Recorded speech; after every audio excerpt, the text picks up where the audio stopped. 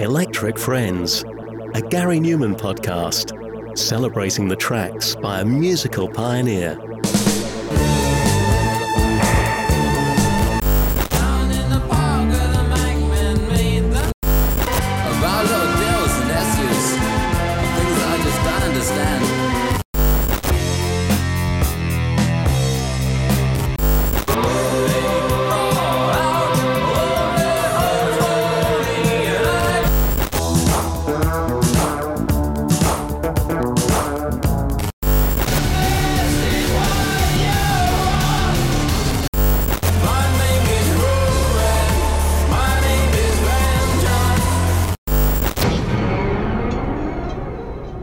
Depression is a sadly common and serious mental health condition that affects pretty much all of us at least one time or another during our lives. It can cause persistent feelings of sadness, loss of interest, hopelessness, and other negative emotions that interfere with our daily lives. It can have many causes, such as genetic factors, environmental stresses, trauma, illness, or substance abuse. But music and poetry can be an outlet for dealing with depression, as they can provide a way to express our feelings, cope with difficult emotions, and find meaning and connection with others. Music can have therapeutic effects on the brain, such as reducing stress hormones, increasing dopamine levels, and enhancing neural plasticity. Music can help people with depression to feel less alone, more understood, and more hopeful about the future. And Gary Newman has been open about his bouts with depression throughout his life. And there was one album in particular which helped him get through a particularly dark period, and the title speaks for itself: Splinter, Songs from a Broken Mind. Released in October 2013, just over 10 years to the day at the time of recording in fact, the album saw Gary return to the UK Top 20 for the first time in decades. And if you read his book Revolution, the chapters for around this time document in full the various reasons Gary found himself with depression, even though he didn't realise he had it at first, and we'll hear more from that later. Several factors caused it at the time: deaths of people close to him, a massive falling out with his parents, difficulties in his marriage, but most of all, and one of the biggest struggles of depression for many people, a general sense of apathy and lack of drive to do anything.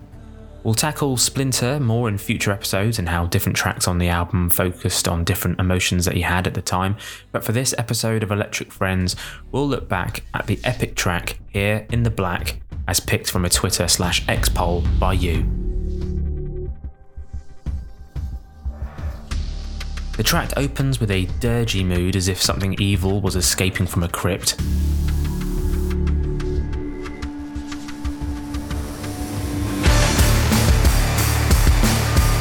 It then kicks off with an aggressive and epic symphonic rock sound, and another example of how you can imagine Gary composing blockbuster movie soundtracks. It almost has a techno vibe to it too.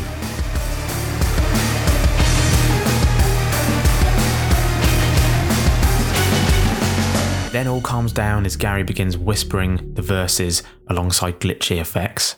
Here in the black, there's a feeling of loss, but it's hungry and restless and it's looking desperate for something, and it feels like a child, but not screaming or helpless, and it's absent of mercy, it's alive, and it feels but not a shred of compassion or love.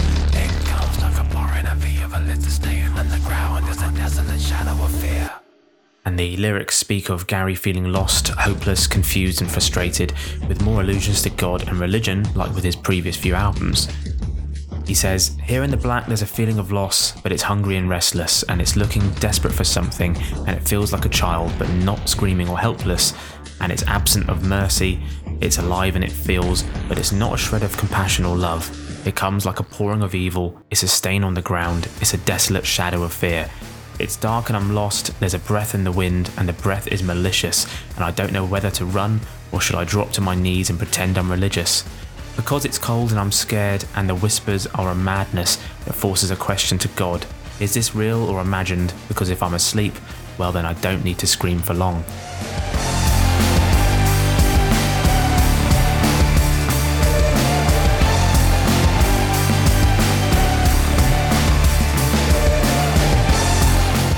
And then 2 minutes and 18 seconds in, almost halfway through, Gary begins singing for the first time, as if a massive release, positive or negative, has occurred.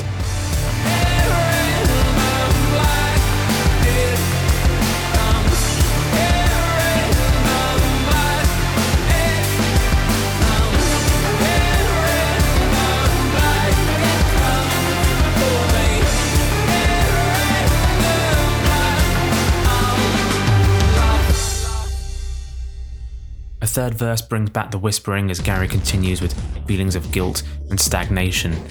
It's here and I'm found like a thought in the mind, but it's beautifully vicious and I can't hide, not sure if I want to.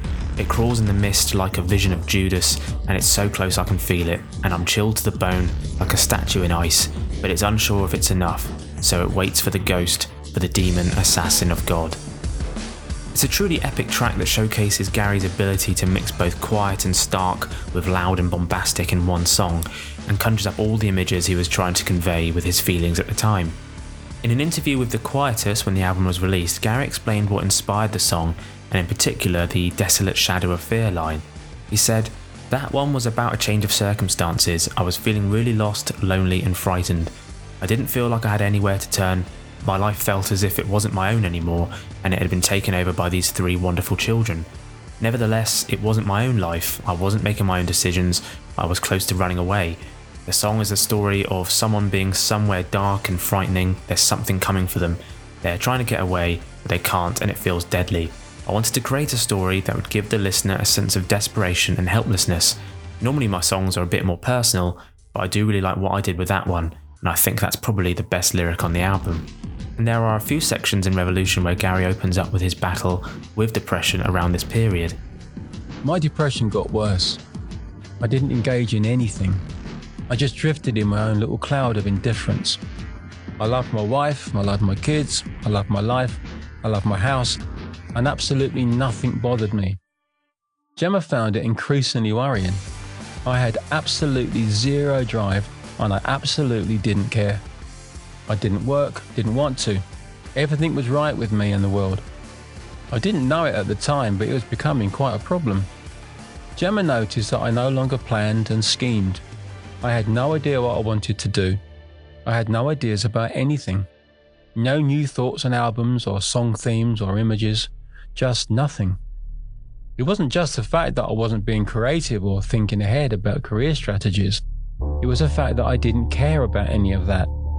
I didn't think it was a problem, but Gemma could see a hard-won new life slipping away, and I was little more than a dribbling happy child in the corner. He later added, My depression only got worse. I upped my dose of antidepressants and eased into what Gemma called my Forrest Gump phase. My couldn't care less attitude to life and career reached new heights. I was the most laid-back, easygoing person you could wish to meet. No moods, no ups and downs, not much of anything really. And in terms of the Splinter album's release, he said, When it was complete, it was clear that the majority of the songs were connected to my depression. There were songs about how it had affected my relationship with Gemma. Everything comes down to this and Lost. And songs that try to put into words how it felt at its darkest point to be truly depressed, such as Here in the Black and more. I decided to add an additional element to the title. The album would be called Splinter, Songs from a Broken Mind.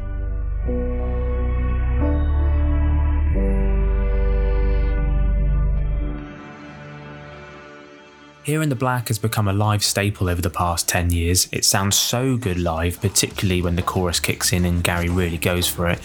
One such performance was elevated to new heights when he teamed up with the Scaparis Orchestra, as heard on the When the Sky Came Down live album.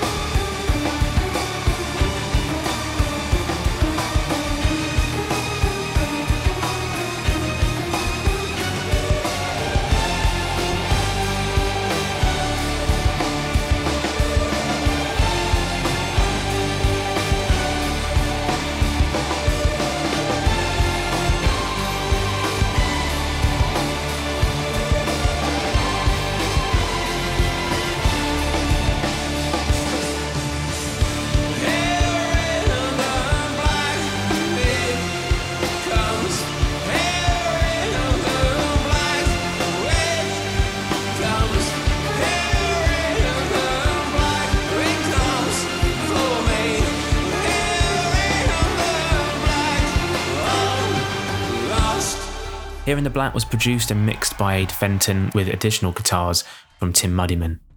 And a few comments about the song from you guys. Gary Hibbs said, I crank up the volume when I play it. Me too. Paul Anthony Fleming said, Here in the Black is an amazing song, a favourite of mine live, so powerful and menacing. I wonder if it's about the onset of a form of depression. I think Gary's best lyrics are when he sings about personal issues he may have gone through. I love it live. And Ian Connolly said, my take is it's about depression and anxiety attacks that you get in the night when you can't sleep. Everything seems worse at 3 a.m. when it's dark and in the black, and you can't do anything to address the worries, and it's also a feckin' brilliant song. So in Newman news, as I record this, Gary has completed a few of his acoustic tour shows, and from the few clips I've seen, it looks and sounds amazing. I don't think Here in the Black is on the set list. I can't imagine it being performed acoustically, but who knows. I can't wait to see it. Maybe I'll see some of you down there when I go to one of the London shows. It promises to be like no other show he's done before.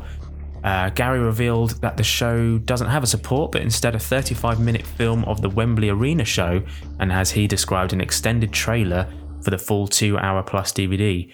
So that sounds awesome too. So that's it for Electric Friends this time. I'll be back next with another Newman track, and maybe I'll give you guys the choice on Twitter each time if that sounds like something you'd like in a poll.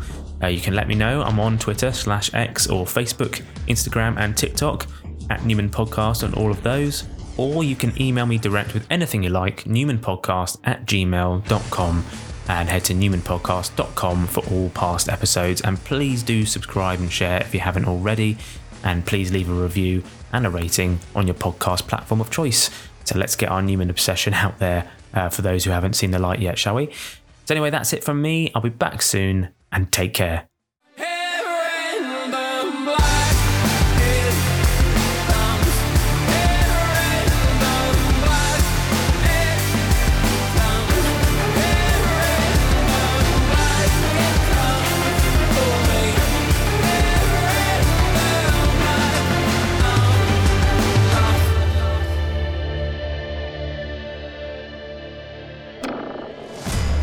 Electric Friends, a Gary Newman podcast celebrating the tracks by a musical pioneer.